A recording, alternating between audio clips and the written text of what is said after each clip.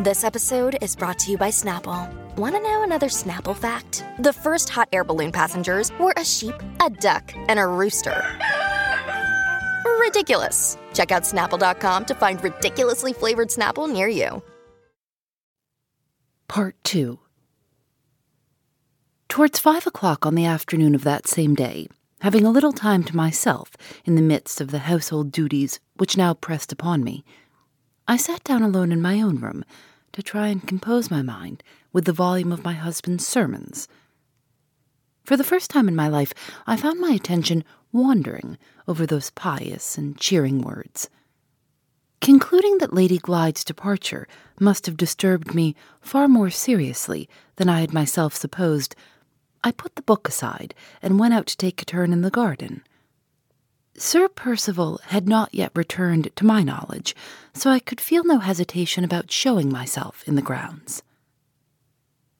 On turning the corner of the house and gaining a view of the garden, I was startled by seeing a stranger walking in it. The stranger was a woman. She was lounging along the path with her back to me and was gathering the flowers. As I approached, she heard me and turned round. My blood curdled in my veins. The strange woman in the garden was Mrs. Rubel. I could neither move nor speak. She came up to me as composedly as ever, with her flowers in her hand. "What is the matter, ma'am?" she said quietly. "You, here," I gasped out. "Not gone to London, not gone to Cumberland." Mrs. Rubel smelt at her flowers with a smile of malicious pity. "Certainly not," she said. "I have never left Blackwater Park." I summoned breath enough and courage enough for another question. "Where is Miss Halcombe?" Mrs. Rubel fairly laughed at me this time and replied in these words: "Miss Halcombe, ma'am, has not left Blackwater Park either." When I heard that astounding answer, all my thoughts were startled back on the instant to my parting with Lady Glyde. I can hardly say I reproached myself, but at that moment I think I would have given many a year's hard savings to have known 4 hours earlier what I knew now. Mrs. Rubel waited, quietly arranging her nosegay, as if she expected me to say something. I could say nothing. I thought of Lady Glyde's worn-out energies and weakly health, and I trembled for the time when the shock of the discovery that I had made would fall on her. For a minute or more, my fears for the poor ladies silenced me. At the end of that time, Mrs. Rubel looked up sideways from her flowers and said, "Here is Sir Percival, ma'am, returned from his ride." I saw him as soon as she did. He came towards us, slashing viciously at the flowers with his riding whip. When he was near enough to see my face, he stopped, struck at his boot with the whip, and burst out laughing, so harshly and so violently that the birds flew away, startled, from the tree by which he stood. "Well, Mrs. Michelson," he said, "you have found it out at last, have you?" I made no reply. He turned to Mrs. Rubel. "When did you show yourself in the garden?" "I showed myself about half an hour ago, sir. You said I might take my liberty again as soon as Lady Glyde had gone away to London." "Quite right. I don't blame you. I only asked the question." He waited a moment and then addressed himself once more to me.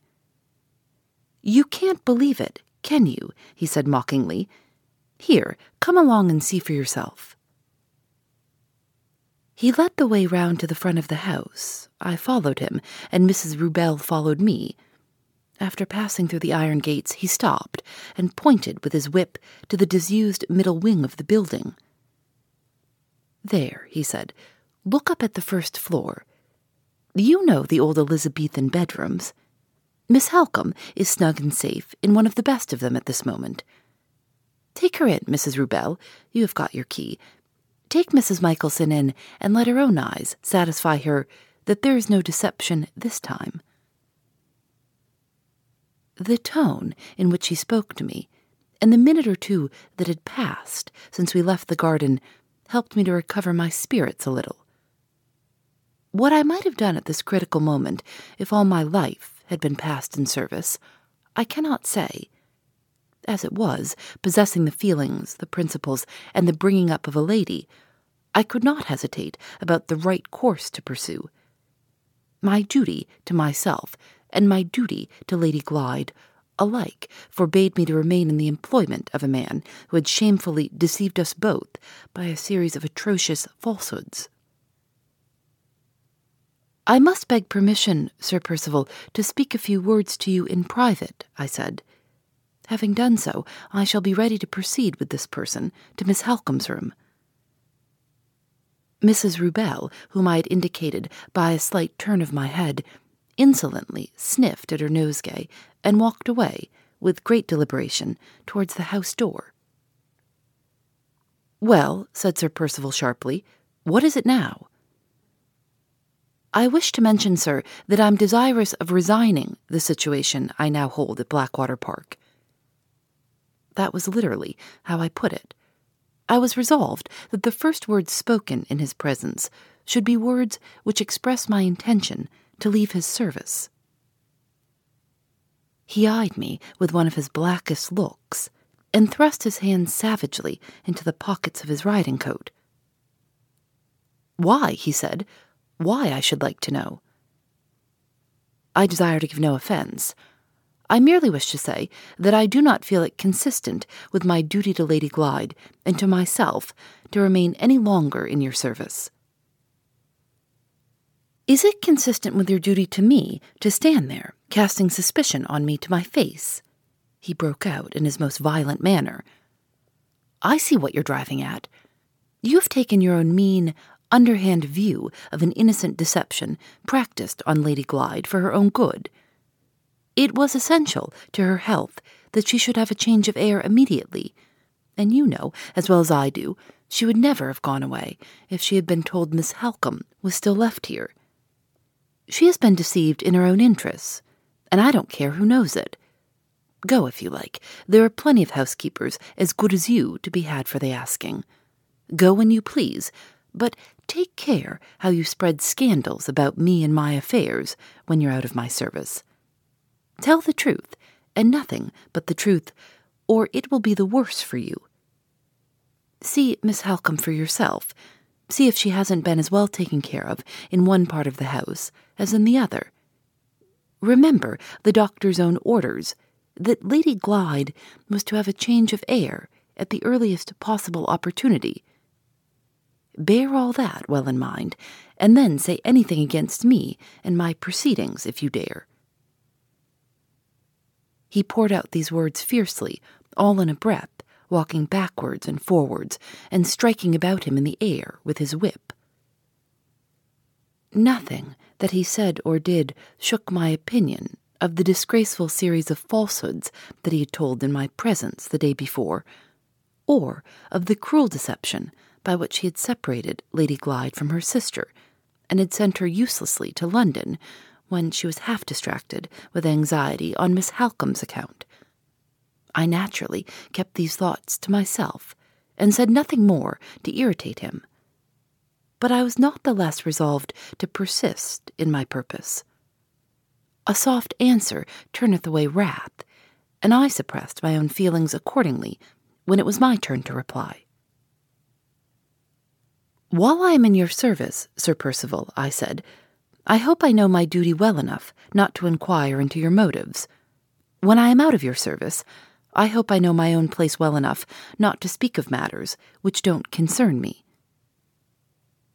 "When do you want to go?" he asked, interrupting me without ceremony. "Don't suppose I am anxious to keep you. Don't suppose I care about your leaving the house. I am perfectly fair and open in this matter from first to last. When do you want to go?" "I should wish to leave at your earliest convenience, Sir Percival." "My convenience has nothing to do with it. I shall be out of the house for good and all tomorrow morning, and I can settle your accounts tonight. If you want to study anybody's convenience, it had better be Miss Halcombe's. Mrs. Rubel's time is up today, and she has reasons for wishing to be in London tonight. If you go at once, Miss Halcombe won't have a soul left here to look after her." I hope it is unnecessary for me to say that I was quite incapable of deserting Miss Halcombe in such an emergency as had now befallen Lady Glyde and herself. After first distinctly ascertaining from Sir Percival that Mrs. Rubel was certain to leave at once if I took her place, and after also obtaining permission to arrange for Mr. Dawson's resuming his attendance on his patient, I willingly consented to remain at Blackwater Park until Miss Halcombe no longer required my services. It was settled that I should give Sir Percival's solicitor a week's notice before I left, and that he was to undertake the necessary arrangements for appointing my successor. The matter was discussed in very few words. At its conclusion, Sir Percival abruptly turned on his heel and left me free to join Mrs. Rubel. That singular foreign person had been sitting composedly on the doorstep all this time, waiting till I could follow her to Miss Halcombe's room. I had hardly walked halfway towards the house when Sir Percival, who had withdrawn in the opposite direction, suddenly stopped and called me back.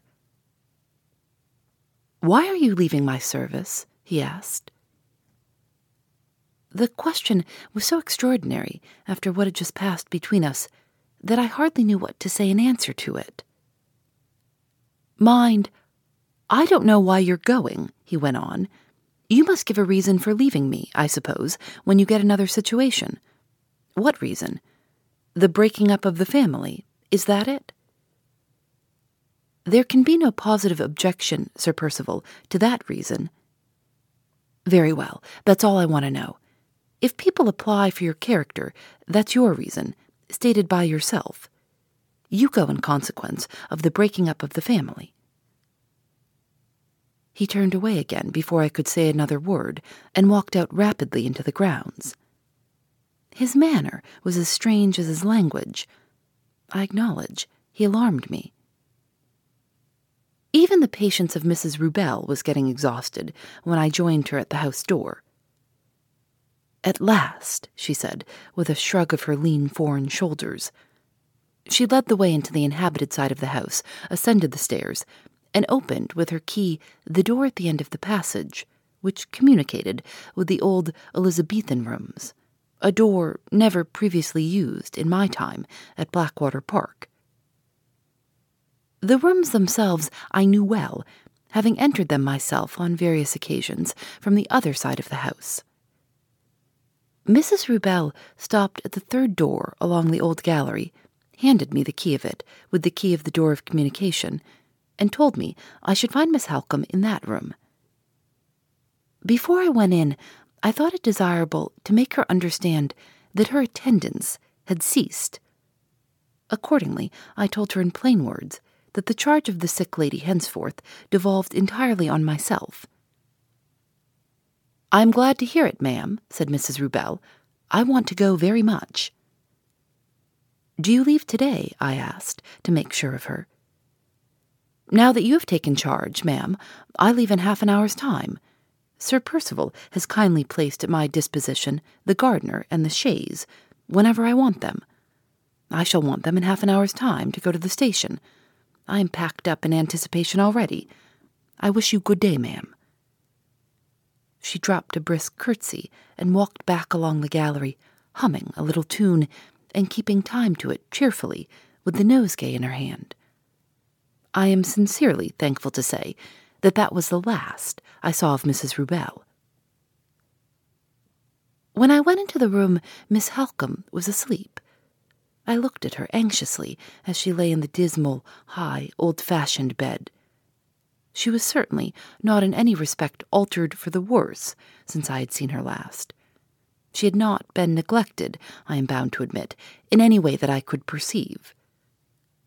The room was dreary and dusty and dark, but the window, looking on a solitary courtyard at the back of the house, was opened to let in the fresh air, and all that could be done to make the place comfortable had been done. The whole cruelty of Sir Percival's deception had fallen on poor Lady Glyde.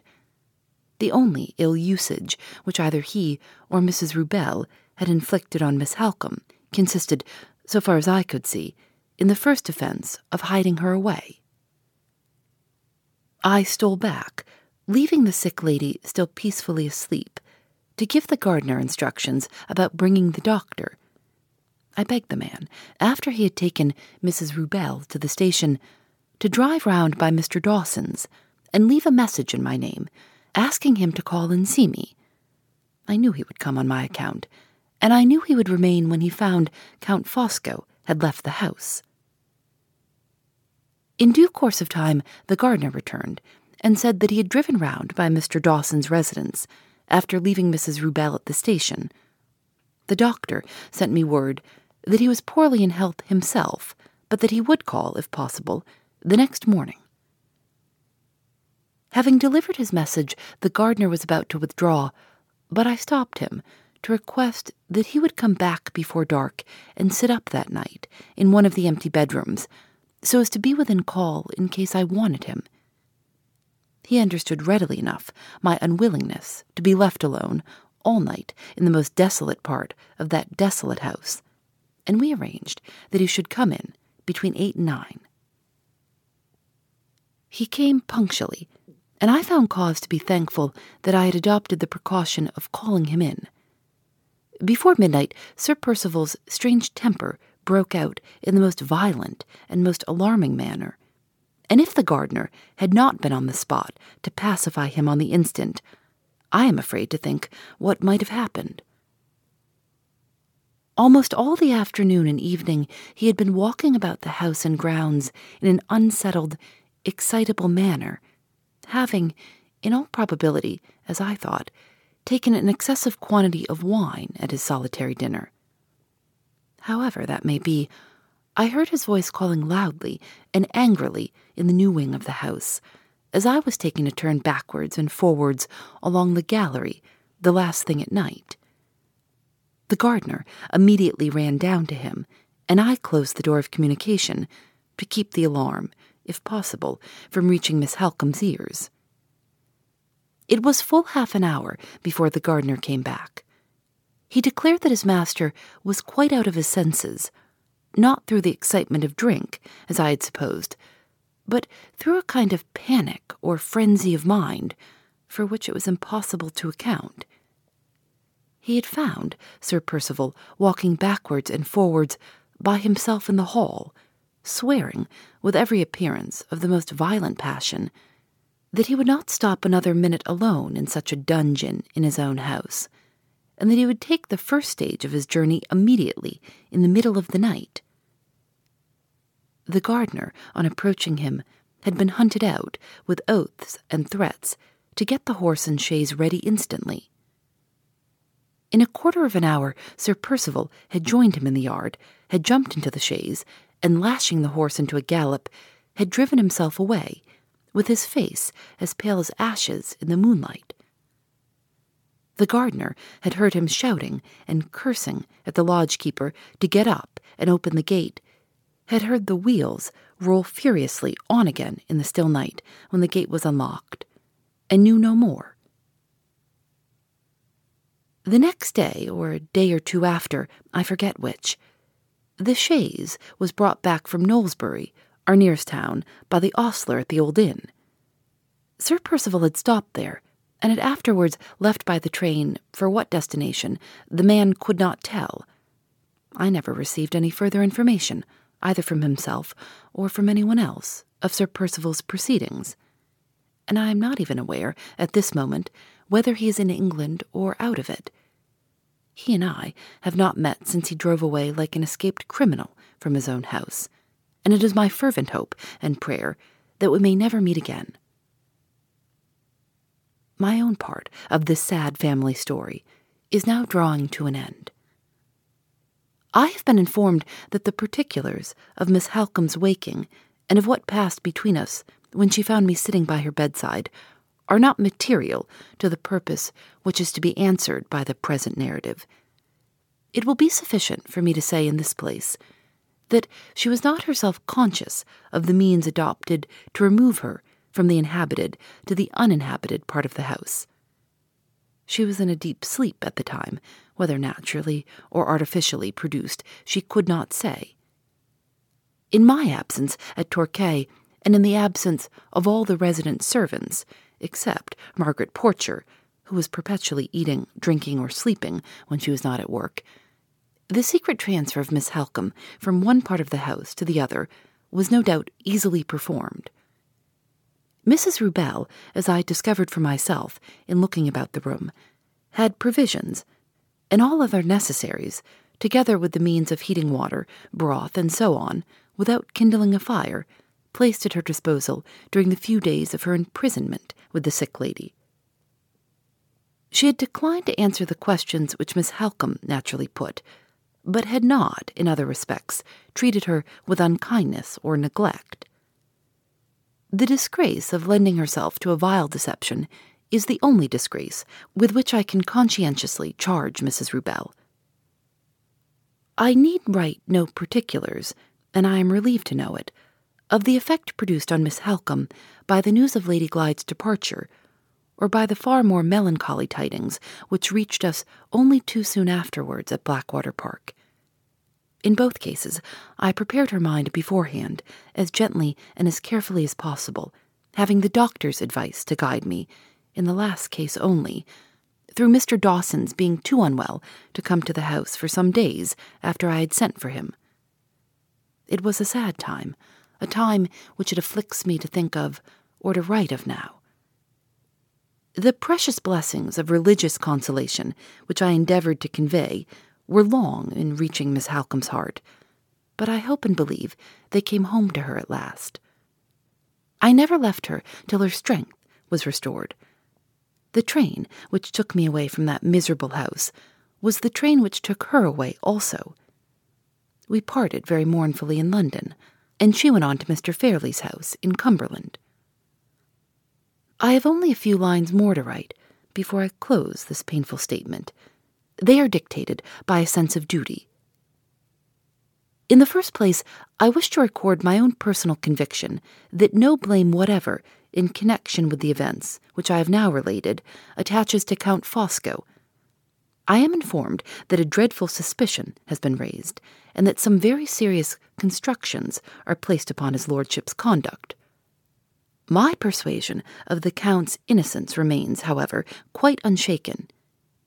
If he assisted Sir Percival in sending me to Torquay, he assisted under a delusion for which, as a foreigner and a stranger, he was not to blame.